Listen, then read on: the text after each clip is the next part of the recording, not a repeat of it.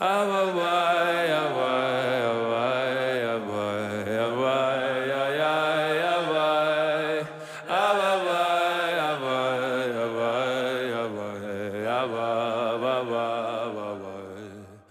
listening to Inward with Rabbi Joey Rosenfeld on the Shefa Podcast Network.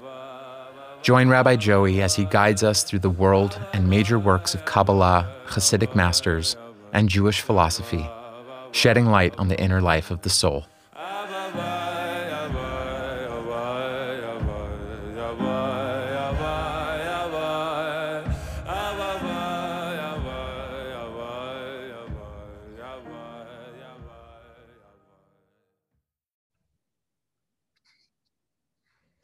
Okay, so Be'ezras Hashem, what we're going to be continuing tonight is our shirim on the light of the Zohar. And tonight, as the second shir, is going to be the nature of the book of the Zohar, or what we'll refer to as an infinite text. Now, before we even enter into what our tzaddikim have to say with regards to the nature of studying the book of the Zohar and the status of this text, something that needs to be addressed ultimately is a question that many different thinkers across various disciplines have asked, and that is with regards to the origin of the Zohar. Now, there's a very clear reason why we started off last week's shir with the light of Rabbi Shimon Bar Yochai, because whatever questions need to be asked or whatever answers are offered, the ultimate answer is that the light of the Zohar HaKadosh is the light of Rabbi Shimon Bar Yochai, and that the origination of this text, this book, this system, this light, emerges from the neshama of Rabbi Shimon Bar Yochai, which is in fact a light of the neshama of Moshe Rabbeinu. And so once we set that very clear principle in place, so then what we need to do is we need to at least address the question. Now, this is not simply a question that those outside of the realm of Kedusha were asking.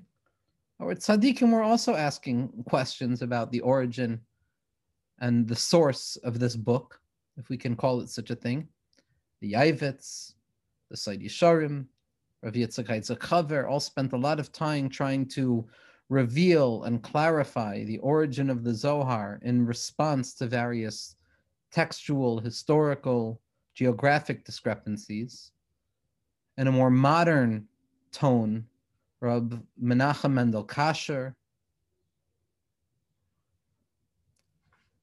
other tzaddikim, Reuven Margulis, these tzaddikim spend time answering the questions of the authorship of the Zohar HaKadosh.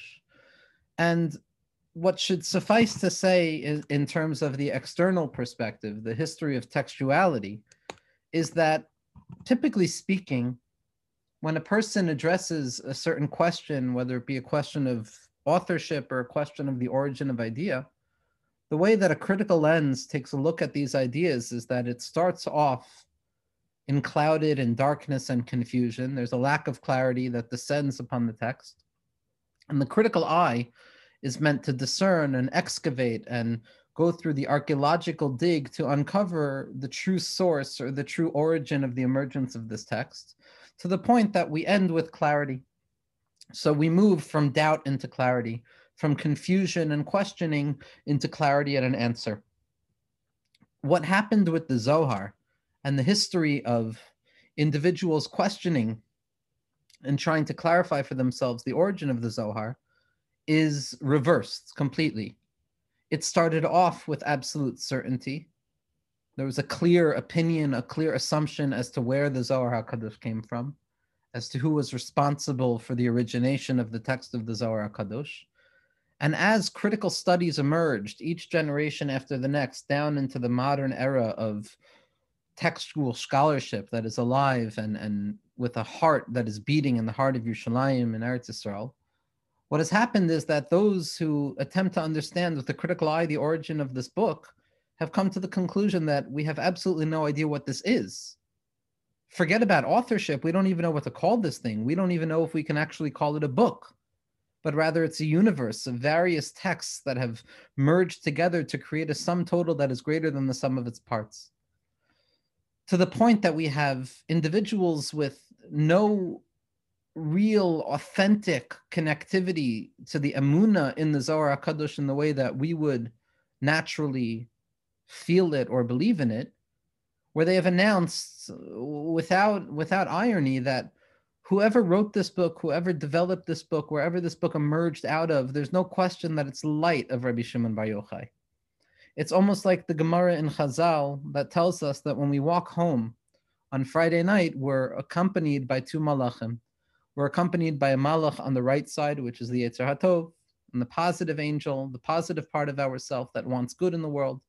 And on the left side, we're accompanied by the Yetzer Hara, the negative angel, the part of us that wants to see destruction in the world.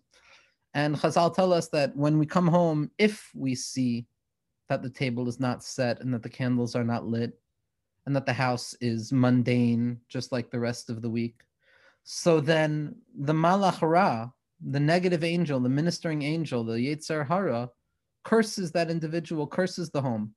But if the candles are lit and the table is set, not only does the Malach Tov offer a bracha, not only does that positive force within ourselves uncover the light that emerges out of that home, but Chazal say that Malach Ra Yomer Amen Bal Korcho, that the ministering angel, that force of negativity within ourselves, is forced against its will to admit to the truth of that blessing. Very similar to what we saw with Rabbi Nachman in terms of the possibility of joy when it comes to the dance of the circle. That there's one way of looking at simcha as happiness that does not care about the sadness that stands outside of the circle. And ultimately that can feel like joy, but it's not true joy. Because true joy is when happiness forces sadness into the heart of the circle itself. As the pasuk says that when a person grasps sason and simcha, yanusu yagon va'anacha. When a person understands the true light of joy, as mamela, in a natural way, sadness and despondency are included within the joy to the point that they admit to the joy as well. And so what we find emerging out of the critical study of the Zohar HaKadosh in all of its various manifestations is that originally they felt very clear about the lack of connection between the Zohar and Rabbi Shimon Bar Yochai. But where it has ended up, and the modern iteration is that Kuli Alma Lo Pligi, that Rabbi Shimon Bar Yochai is here. Everything else is cast into doubt. How the text emerged, what the book looks like, whether we can call it a book or whether we should call it a system of streams of text merging together, doesn't make much of a difference because the stamp, the light of Rabbi Shimon Bar Yochai is emblazed within everything associated with the Zohar HaKadosh, to the point that even the academy, that area outside of the Beis Medrash, has come to admit in a unified voice that this book is Kadosh, Kadosh, Kadosh. It's a holy text. It's a book that emerges from the mind, from the soul, from the makif, from the surrounding light of Rabbi Shimon Bar Yochai. The Leshem Shabbai V'Chaloima has an interesting statement. He does not address this question, although it was a question that was well known at the time of the Leshem. But what the Leshem says with regards to the Zohar is that with regards to the authorship of the Zohar, with regards to the question of the authority of the Zohar, the Kadmuta Zohar, the ancient nature of the Zohar, all the Leshem says is ha'emes eid la'atzmo, that truth itself is the greatest testimony. That when a person experiences the truth of the Zohar HaKadosh, all the questions fall away. And it's impossible to conceive of this book as anything other than the fruit of the mind of a tzaddik like Rabbi Shimon Bar Yochai. But to summarize our approach, what we're going to look at is a remarkable teaching, one of my favorite teachings from Rav Yehuda Leib Ashlag, Schusay Ogan Aleinu, the Bal HaSulam.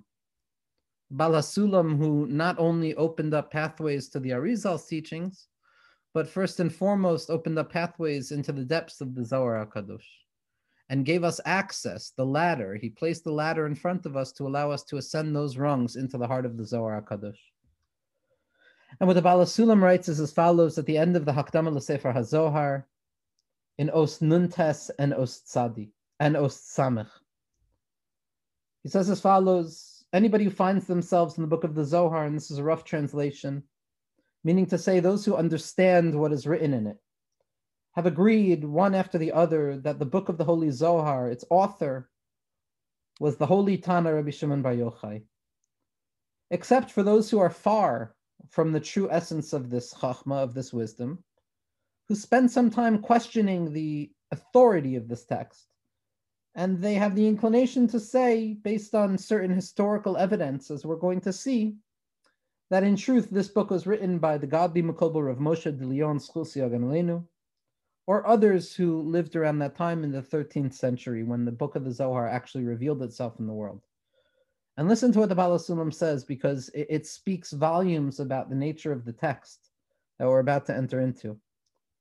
The ani k'sha'ani la'atzmi, says the Baal HaSulam, and I, when I am to myself, in my own humble opinion, from the day that I've merited, with the help of HaKadosh Baruch Hu, to spend some time contemplating the true depths of this holy book, it ascended in my heart to never really question the authority of this text, to never wonder who wrote it or how it was written, for a simple reason, because according to the content and the experience that one has when they study this book, it has arisen within my heart how wondrous and great the Tana Rabbi Shimon Bar Yochai was. Not that Rabbi Shimon Bar Yochai is what gives the value to the Zohar, but rather that the Zohar, on a certain level, the nature of this text is what testifies on the greatness of Rabbi Shimon, to the point that he was so much greater than the other Tanaim. And if, says the Baal HaSulam, it was clarified to me with absolute clarity beyond any reasonable doubt that the author of this book went by another name, like Rav Moshe de Leon or something else, all that would happen at that point is that it would be abundantly clear to me as day that Rav Moshe de Leon was of a higher spiritual level than the Tanaim, even Rashbi. Because in truth, says the Baal HaSulam, according to the depth of the wisdom within this book, if I were able to clarify beyond a reasonable doubt that the author was one of the 48 Nevi'im, then my heart would be a little bit more settled within me. And all the more so if it turned out that this book was written by Moshe Rabbeinu directly from Har Sinai. At that point, then my mind would finally be settled, because in truth, the value of this book deserves such an author.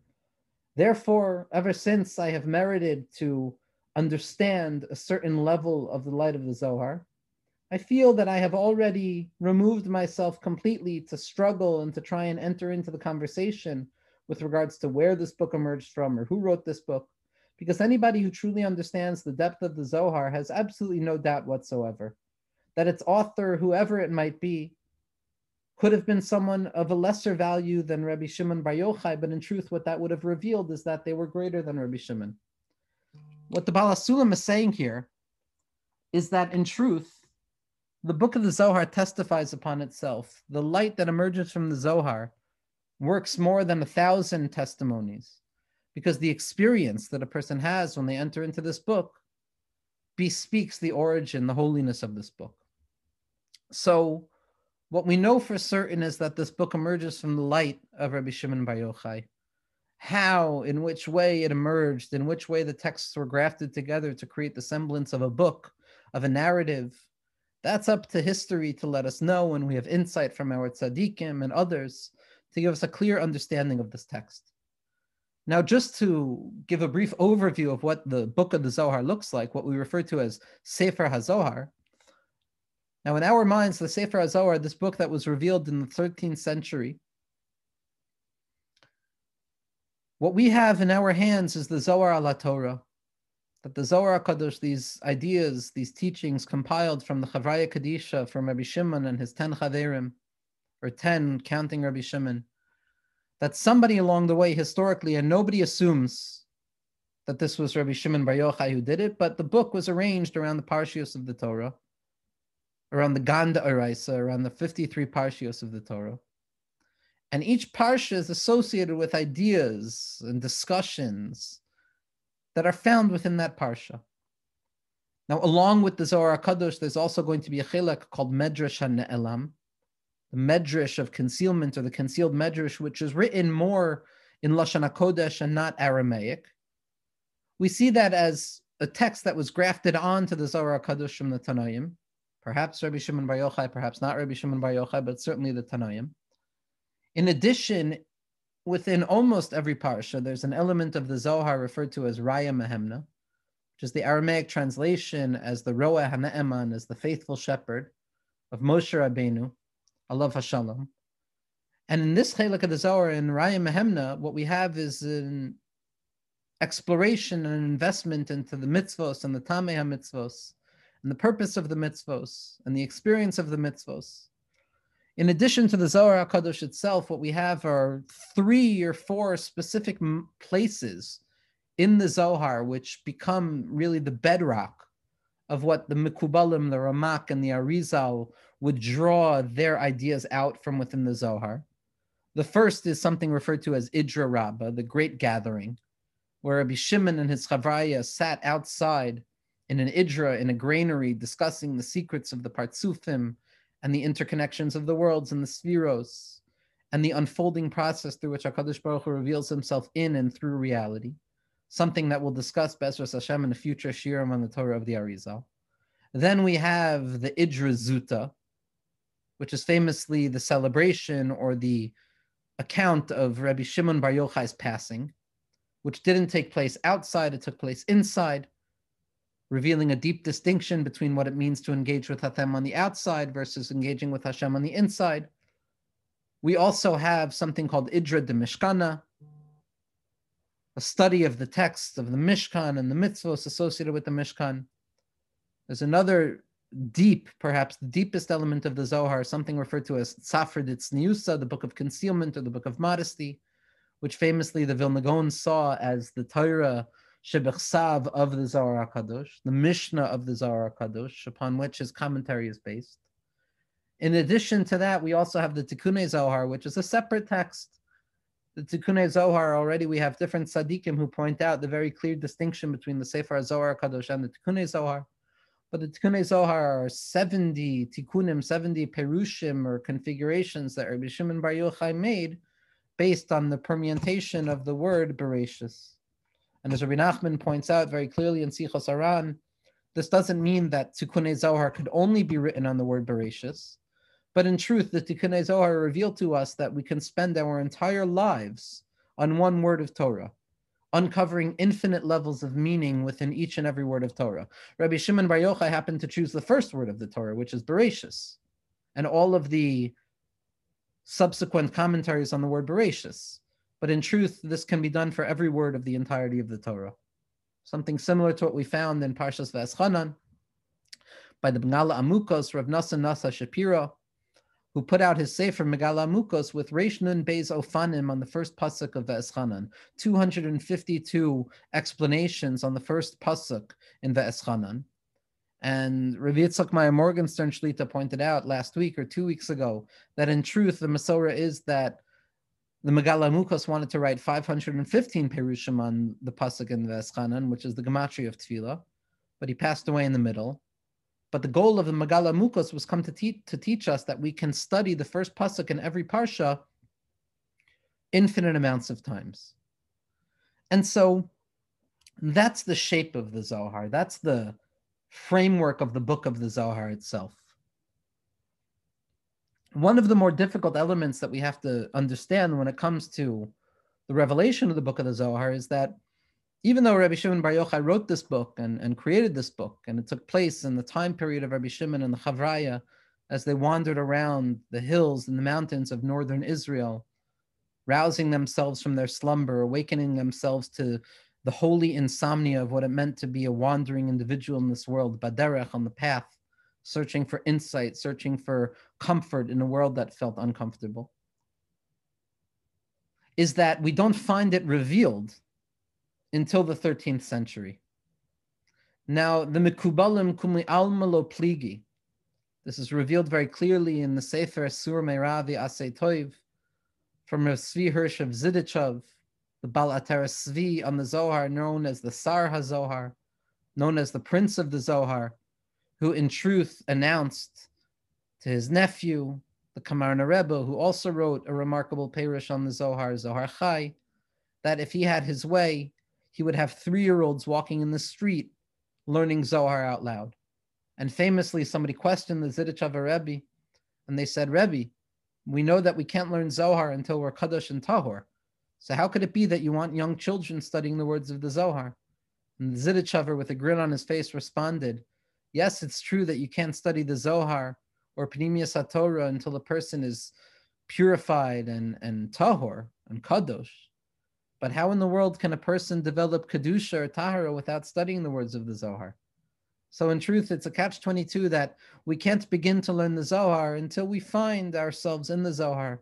Rav Menachem Froman, Schulze Ganalenu, had a similar idea where he says, someone came to him and said, I've been told that I can't learn the book of the Zohar until I'm married. And Rav Froman responded, how in the world can a person get married without learning the book of the Zohar? Because for Rav Menachem Froman, one of the later iterations of the Balei HaZohar in our generation, as we're going to discuss throughout the classes, for a Froman, what the Zohar HaKadosh was a book of relationship. It was a book of husband and wife. It was a book of interpersonal relationships between man and his fellow, between a husband and a wife, a sibling and their brother or sister, a parent and child, a parent and a friend. That the book of the Zohar in its entirety for a Froman was a book of relationship. It was a book of the space in between light, wherein real human experience took place. So Froman said, how in the world can you even begin to contemplate entering into a relationship without studying the Zohar first? Similar to the narrative, to that theory of the Zidichover Rebbe, that yes, you can't learn Zohar until you're Tahor, but you can't become Tahor until you learn the Zohar. And the Seid Yesharim points out in the Bnei Yisas, not the Seid Yesharim, I'm sorry, the Sur Merava Asei Tov, along with the commentary of the Bnei Yissaschar on that very, very important Sefer, which many tzaddikim saw as the prerequisite to entering into the writings of the Arizal. It was written as really a hakdama to Eitz Chaim. But what the tzaddikim point out, based on the Sefer of Yaakov Moshe from Rav Moshe of Prague, is that the reason the Zohar HaKadosh remained concealed and hidden until the point in history when it was fully revealed for all to see was because the time period in which it was revealed demanded the revelation of the light of the Zohar. That the light of the Zohar is not simply a book, but rather it is medicine. It's a much needed medicine, like all of the words of the tzaddikim, especially the words of the Roisha Sheberoishim, the doctor amongst all doctors, Rabbi Nachman of Breslov, Schusay Yagan Aleinu, who also was in truth the continuity of the light of the Zohar. That the generation needed something. This generation, the fifth millennia associated with the Midah of Hod, which is associated with Lag BaOmer, where Yaakov Avinu was hit on his left thigh, where the injury takes place, where we buckle under the pressure of exile and we buckle under the pressure of what it means to be a believing Jew in each and every moment of our lives. At that place of Hod, what we find in the psukim of Eicha and Iyov is that Hoidi nehapach alai l'mashchis, that the midah of Hod, this aspect of gratitude and powerlessness that a human being is forced to encounter in their service of God, is both a spiritually illuminating space, but at the same point, it's a dangerous place because it is the place that is devoid of the illuminating light of Bina, of the light of HaKadosh Baruch Hu. The avodah of gratitude is only present to us when the light of HaKadosh Baruch Hu is not revealed to us. And this work of Hod, or Hod Shebahod, or the lowest level of human experience in this world, forces the individual in their own personal lives or in the collective life of history into the corner. It forces us into a scary place where Torah's Hanigla, where the revealed teachings are no longer necessarily illuminating the soul. Much like Rabbi Nachman decided towards the end of his life to shift from revealed teachings into concealed stories. Because what Rabbi Nachman felt is that I can no longer speak to your minds. So I have to bypass the mind and the intellect and speak directly to the unconscious heart, to awaken your deadened heart within you, to create a leiv basar, to create a vulnerable heart of flesh that allows itself to feel vulnerability in this world instead of the need for absolute rational knowledge at every moment. And it was specifically in this generation in the 1300s of Kol Hayom Dava, of that day of Hod, where everything is difficult and the Chorbanos are taking place and Gerish Svard and all of the difficult things, that the light of the Zohar was now revealed to the world. It wasn't because it was concealed and we couldn't find it. It was concealed so that that generation specifically had access to it, all the more so in our generation. And this is something that is very clear in the writings of the Ramchal, of Moshe Chaim Luzzatto, who was also one of the Balei HaZohar, tzaddik who was makusha to the light of the Zohar to such an extent that he saw himself as a continuation of Rabbi Shimon Bar Yochai, to the point that the Ramchal himself wrote new tikkunim, as we'll see one day in a series of shirim on the Ramchal Bezras Hashem, that the Ramchal said about himself and Rashbi that da haschala v'da siyuma. He was the beginning and I am the end. And he wrote tikkunim chadashim, he wrote new tikkunim. But in one of the most powerful svarim that we know that the Ramchal wrote, a sefer called Adir Bamarom, a commentary on the Idra Rabbah, that part of the Zohar where Rabbi Shimon Bar Yochai first and foremost reveals the secrets of the Partzufim, the secrets that would go on to become the bedrock of the system of the Arizal, and the Ramak as well, that what we have is a remarkable sefer called Adir Bamarom, where the Ramchal goes through all of the various expressions and ideas of that chelik of the Zohar. But in the beginning of that sefer, the Ramchal spent some time trying to describe a little bit of what the Zohar Kadosh is.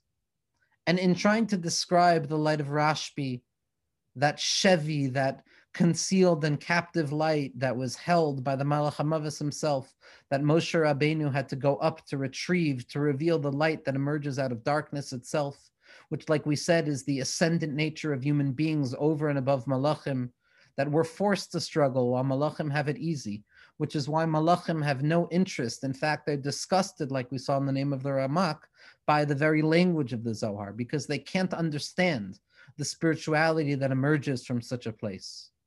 Only human beings who are forced to toil and wander out from their homes for the sake of the exile of the Shekhinah, to uncover the light of HaKadosh Baruch Hu that is hidden within the very fabric of this worldly reality, only a human being who struggles for the sake of God is capable of benefiting from the light of the Zohar.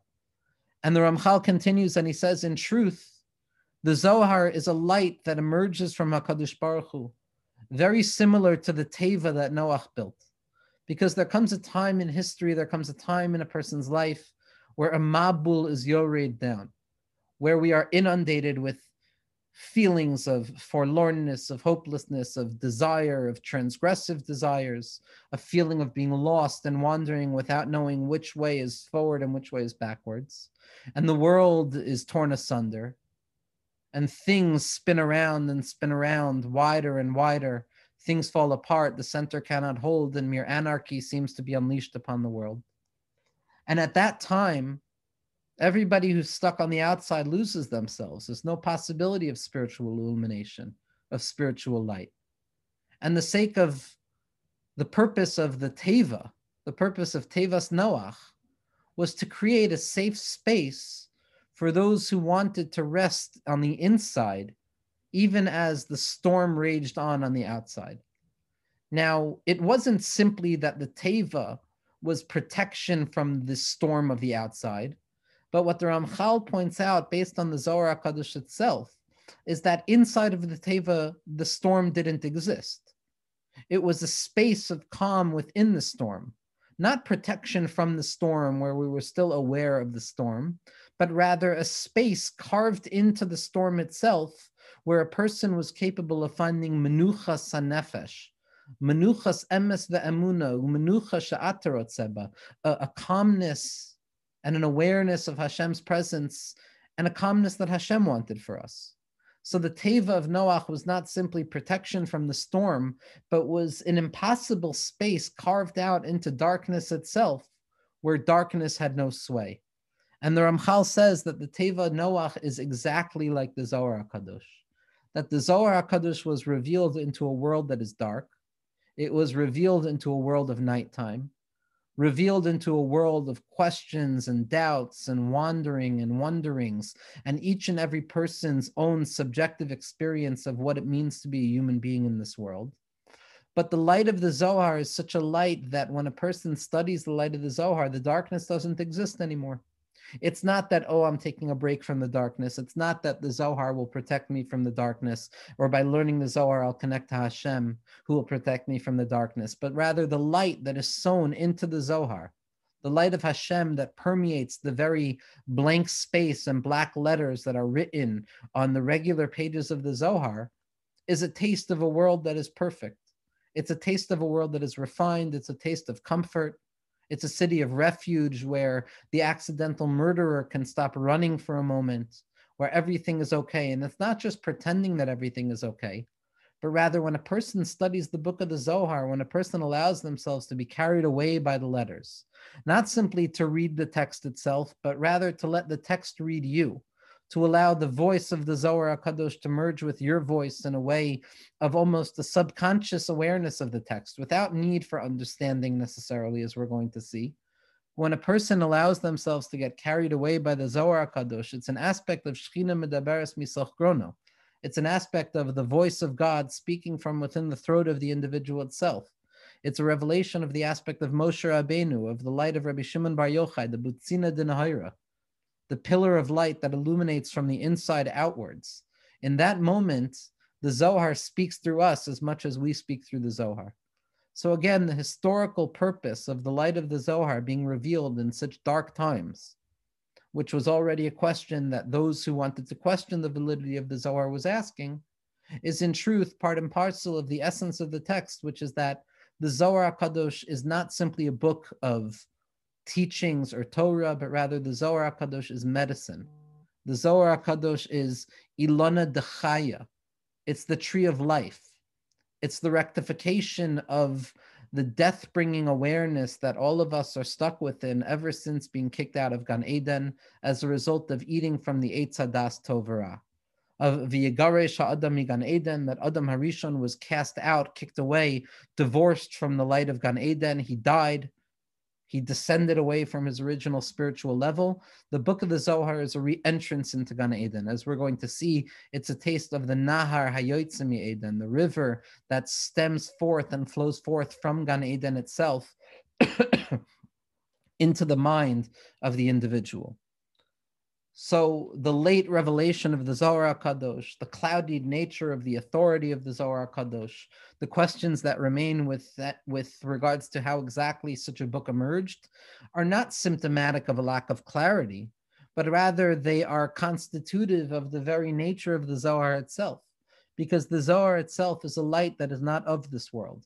It's a light that illuminates this world, and because it's separate from this world, and because it's difficult from this world, and it creates a sense of mind or a phenomenological space that is other than this world, by nature, it needs to be confusing. It needs to be caught up in secrecy and confusion. Because if we could know with absolute certainty the origin or the site in which such a text emerged, well, that would put us on equal playing field with this text. The fact that this text is perpetually unfolding in front of us, even as we're reading the same letters over and over again, testifies to the fact that this book is something beyond human comprehension, and therefore the book itself pushes against human comprehension. We don't know when it was written. We don't know how it was written. We don't know from whence it emerged. All we know that it is a place of safety for us to dive into when things get difficult. Another element of the Zohar HaKadosh that many people bring up when questioning the validity or the authority of the Zohar HaKadosh is the fact that there are certain temporal issues, difficulties, inconsistencies that emerge from within the Zohar, to the extent that there are Tanaim or Medrashim referred to that we know took place far beyond the time period of Rabbi Shimon Bar Yochai. That there are ideas referenced, books, ideas, concepts, halachos, conversations that are referenced, which took place many years after Rabbi Shimon Bar Yochai and his Chavraya passed away. Now, this is a question that many of the tzaddikim ask. This is a question that Rabbi Nachman addresses as well. Rabbi Nachman points out in Sichos Haran and in Chayei Moharan that you find in various points in the Zohar HaKadosh that says, B'chibura kadma'a itmar, that in the original text of the Zohar it was written, implying that there was an earlier strata of the Zohar as well as a later strata of the Zohar, implying that the Zohar itself is not some unified text, but rather various stratas of texts that are grafted onto one another, seemingly questioning the uniformity and the validity of referring to the Zohar HaKadosh as a unified text. This is a question that Rabbi Nachman himself asks. And what Rabbi Nachman says is as follows. He says, in truth, the power of Rabbi Shimon Bar Yochai, the power of any true tzaddik, is that afilu b'misasan ikru chayim, that the tzaddik, even in their passing away, continues to invigorate this world with the light that perpetually descends through that neshama, through that particular tzinor, through that particular pipeline through which HaKadosh Baruch Hu decides to allow human beings to encounter the spiritual bliss that tzaddik developed in their lifetime. Now, whether this is understood in the concept of ibor neshama of a tzaddik, that when studying the words of a particular tzaddik, you are on a certain level unifying yourself with that tzaddik, with the neshama of the tzaddik, as Chazal have told us with regards to true study of a text, that when a person studies a text, they should see to it as if the Baal HaMeimra is oimed lefaneihem, as if the person who offered this teaching is in truth standing in front of them, or whether it's what Chazal say that when I utter a statement from a tzaddik, the lips of that tzaddik quiver within the kever.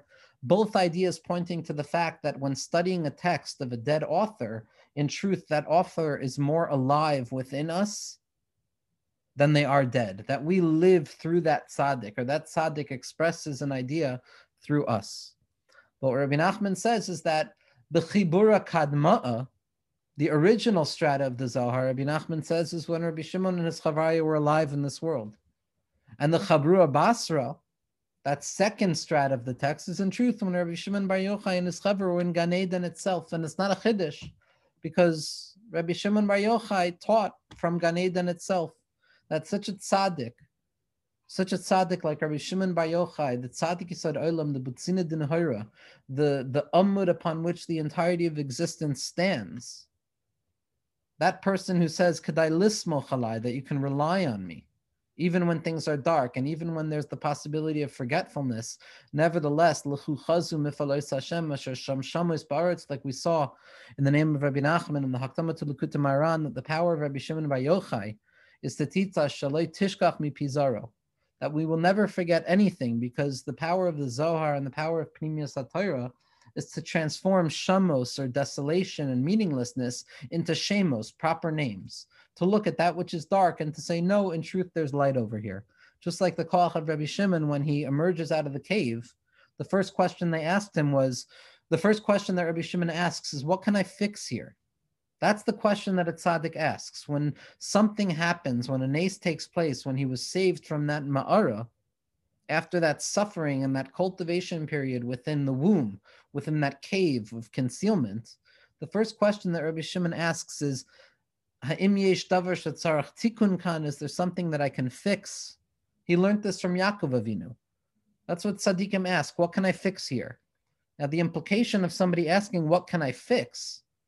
The implication is that something is already broken. And that's a fundamental nakuda in understanding the Zohar HaKadosh. The Zohar HaKadosh is not the book of tzaddikim gemurim, it's the book of Balei Tshuva. It's a book of up and downs. It's a book of being human and not an angel. And how in spite of our humanity, that is specifically why we deserve the Torah HaKadosha. And Rabbi Shimon Bar Yochai comes out of the cave and he says, what can I fix here? And they come along to him and they say, there's a Safek Tumas Misa in the graveyard in Tiberia. We don't know if the Kohanim can walk here. We don't know if those who protect themselves from the painful sting of death and darkness in this world, if they can walk there or they'll be impure for walking there. It's a Safek, it's a doubt of whether death has touched this place or not, whether death has entered here. And what Rabbi Shimon Bar Yochai announces is that it's Tahor, there's no death here. Tahir Ir Tiveria, Rabbi Shimon came along and he purified the death, that stench that emerged from that particular place in Tiberia. And that was the koyach of Rabbi Shimon. The koyach of Rabbi Shimon was to look at a place of Safek Misa and to say Tahor, Tahor, to say there's Chaim here, just like we see in the Idra at the end of Rabbi Shimon Bar Yochai's life. The last words uttered on his lips were Chaim ad olam, life, eternal life. So Rabbi Nachman tells us that it's not a chiddush. The book of the Zohar is part of the life of Rabbi Shimon Bar Yochai, and it's the life that emerges even after death. It's the promise that life survives death. That's the light of the Zohar HaKadosh. Another answer offered to this question of the temporal inconsistencies of the Zohar HaKadosh, and how Rabbi Shimon Bar Yochai and his Chavraya could refer to other tzaddikim and other Mamrei Chazal from previous generations, is from the Me'or Einayim in Parshas Tzav. And the Me'or Einayim says something incredible. The Me'or Einayim says as follows, and let us return to the concept in front of us, how in truth the Torah elevates a person to the sight of the Torah, and how in truth a human being, when studying the Torah, is no longer part and parcel of the corporeal world where difficulty exists, but rather we hide ourselves away in the Torah. That, like we said last week, Lule sarascha sha'ashuai azavadati bi'ani, that without the Torah, which was my plaything, which was the source of my pleasure, I would have lost myself in the destitution of the existential awareness of the meaninglessness of all things. But the Torah that fills, subsumes the world with meaning, that is my sha'ashuim, that is my taste of the Or HaGanuz. Because in truth, when a person looks at the Or HaGanuz that is concealed within the Torah, we know that a person sees from one end of the world to the other, like Chazal tell us about Adam HaRishon. And this is the explanation that there's certain ideas in the Torah which say this teaching is not only for right now, but it's a teaching for all future generations, like we see in Shema, like we see by Yetzias Mitzrayim, Hainu, which means to say that it should be equal in front of a person when they're studying the Torah, Mashahu ata behove, Hainu miyad, that which is taking place right now at the present moment immediately, but when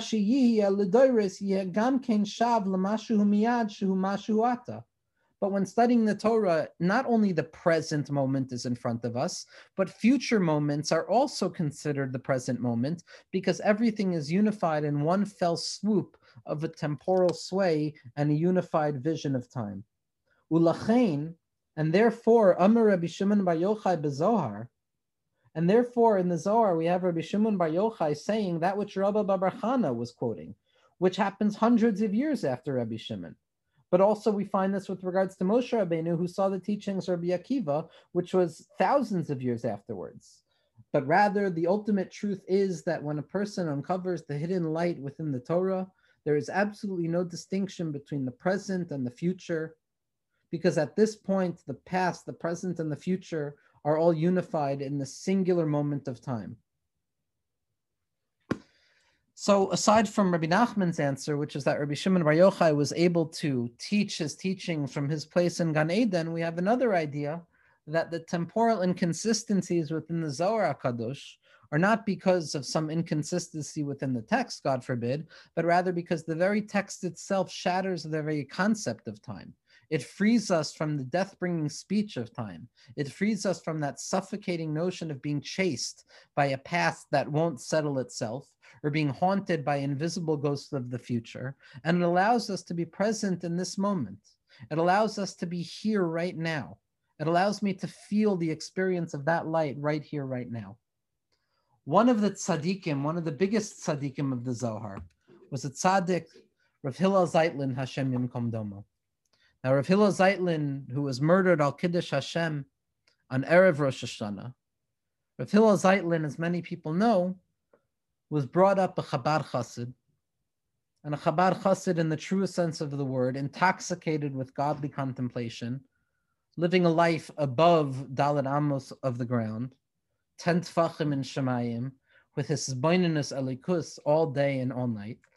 And after some time, Rav Hillel Zeitlin, Hashem Yimkom Domo, moved slightly away from the well-trodden path of his family's spiritual and religious development, and he found himself engaged in secular philosophy, William James, Lev Shevtov, all of the different iterations of thought that he had accessible to him at that time, developing notions of a renewed Hasidic community referred to as Yavne, a utopian society of sorts that focused itself simply on service of Hashem.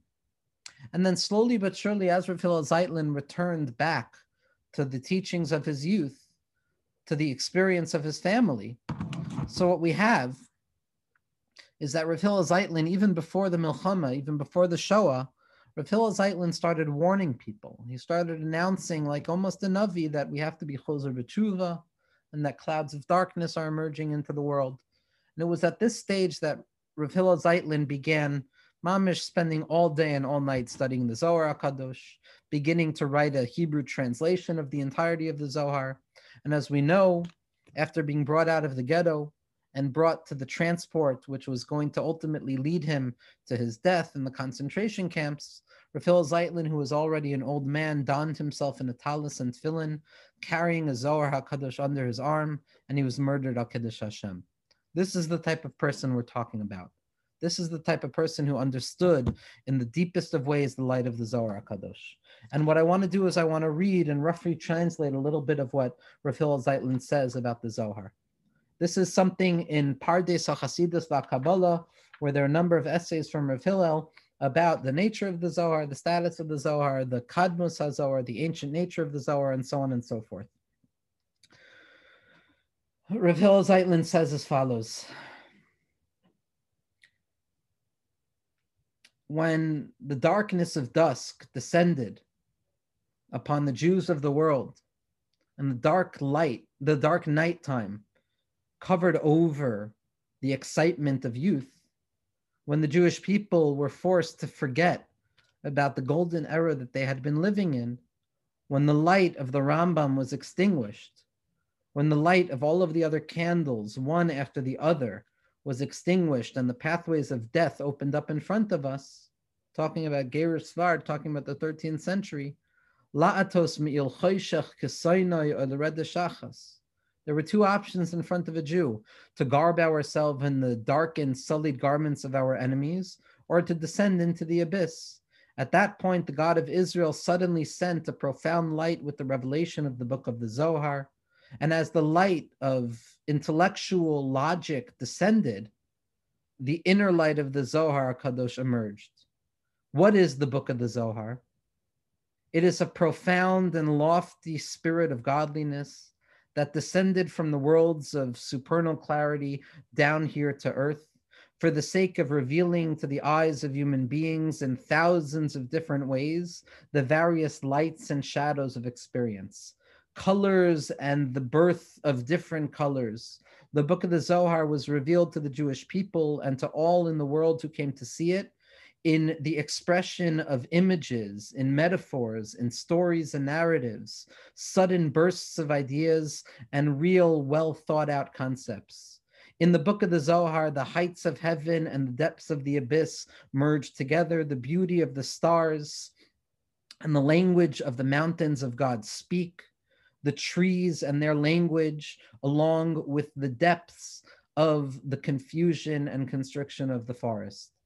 The Zohar is a combination, an admixture of deep truths that are deeper than depth, as well as imaginings and imaginations, straight lines and paths of understanding, as well as crooked pathways, direct lines of transport, as well as those transports that lead us into confusion, clarified images, fullness in line with various strange images, the strength of a lion and the vulnerability of a child, the voice of the water and the whisper of the stream, holes of darkness and visions of concealment, shortness, brevity, clarity, and strong words of the wisdom of the world, as well as conversations that continue without end.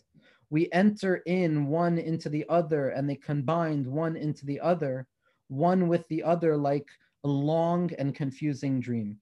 According to the true nature and the wealth of the Zohar, it's a book that is entirely subsumed with godliness. But in its externalities, it appears to be caught up in darkness and confusion. He who would like to reveal the light of godliness on this earth cannot do it in any other way other than speaking in riddles. The orchard of the Zohar is open to all, but very few are those who have tasted from the tree of life that is within it. They are ascendant individuals, b'nei aliyah, shehem mu'atim, that are minimal in their number. Yechidei segula, the unique amongst the nation, shebi yechidei segula, b'nei ha'chavraya, those friends, that fraternity, who announced Dai chashucha mishapchin l'nehura umeriru l'masiku, who announced that the prerequisite for entering into this chamber of secrets is the transformation of darkness into light and bitterness into sweetness. In this place where those who are susceptible to death wander, what they come to find is the deepest song of God, the nigun, the song that continues from generation to generation. It's difficult to even find a more beautiful explanation of what the Zohar HaKadosh is, although we will find it. And ultimately, what we're going to end with in tonight's shir is going to be a sentiment that the Piazetzner Rebbe Hashem Yimkom Doma points out. And it's really unlike anything that any other tzaddik points out when it comes to the Zohar HaKadosh. Because the Zohar HaKadosh is a book of teachings. It's a book that gives us the ideas of the Arizal, and it's the fundamental building blocks of Pnimius HaTorah. Yet, another way of looking at the Zohar is it's a book of stories, it's a narrative structure, that not only are the Chavraya Kadisha revealing teachings, but the Chavraya Kadisha are rousing themselves at midnight, awaking themselves from the depths of slumber, awaking themselves from that much needed relief and escape from this worldly troubles. Yet they cast themselves out of the comfort of their home for the sake of the Shekhinah and godliness which is in exile in this world, and they wandered upon the roads. They were outside, and they were outside in the air, and they listened to the bristling leaves of the trees, and they met their friends under the cover of darkness, meeting strangers along the path, with a deep awareness that every stranger one meets in truth carries the depths of secrets, with stories of subterranean streams and hollowed out trees which offer themselves up to secret histories of insight and poetic expressions of the mystical light of HaKadosh Baruch Hu's Torah. And it's a book of the narrative, it's a book of crying and a book of revelation and a book of laughing.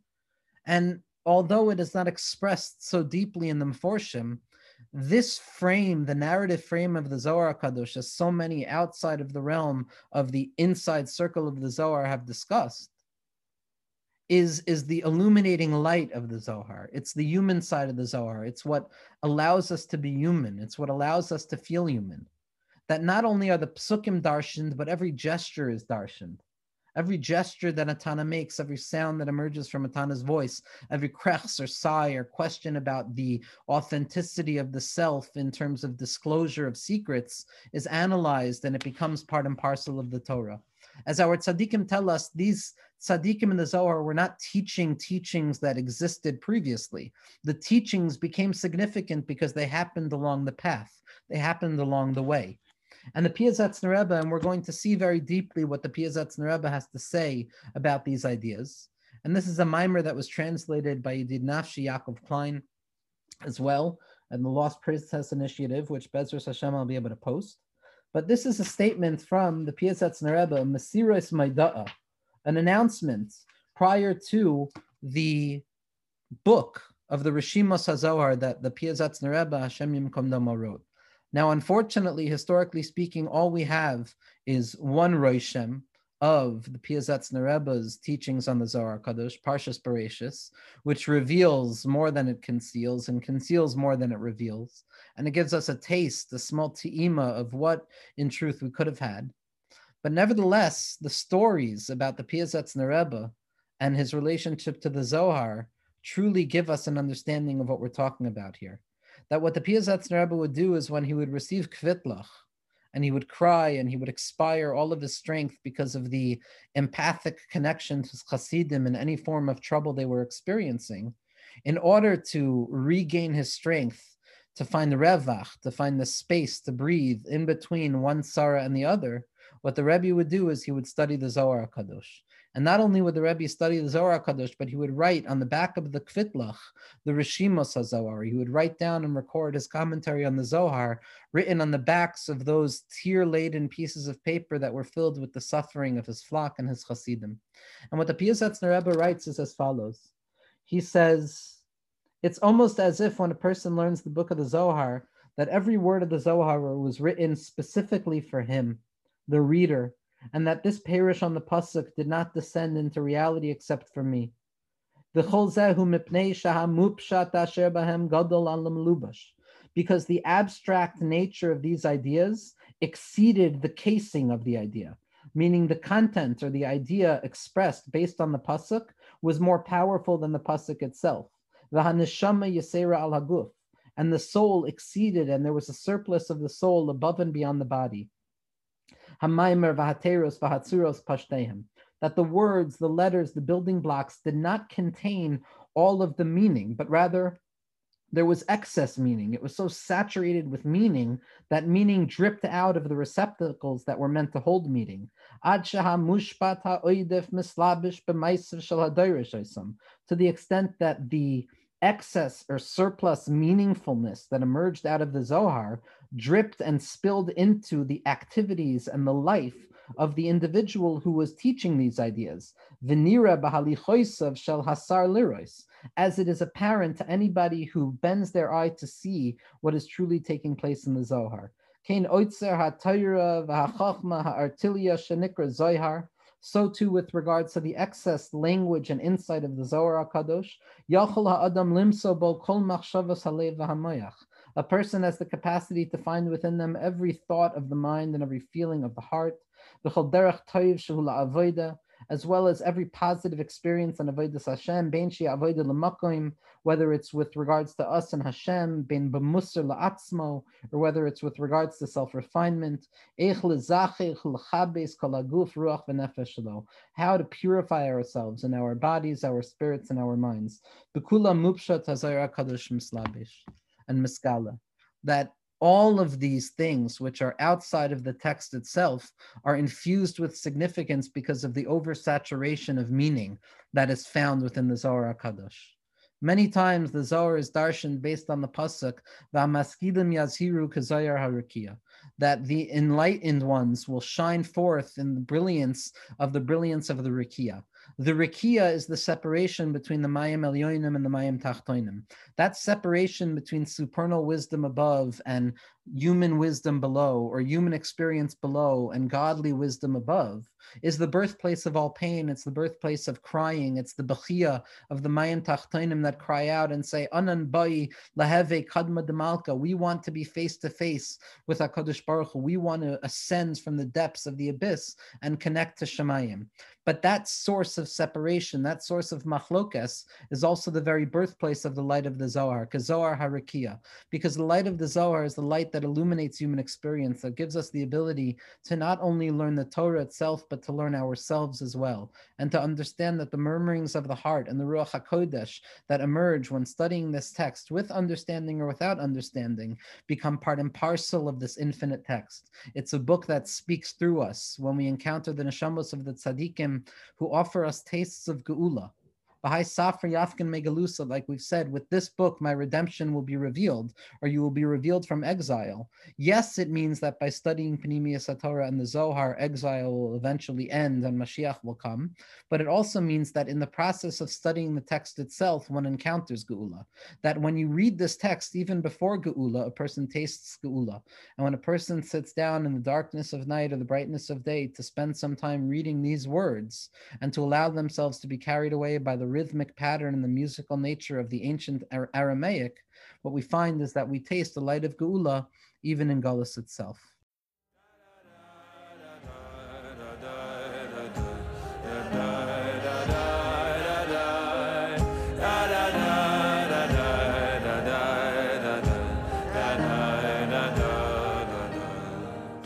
This podcast is supported in part from a grant from the Hadar Institute. The music is by Zusha. The audio engineer is David Kwan. For more from the Shefa Podcast Network, visit our Facebook page and please subscribe and leave a review on Apple Podcasts.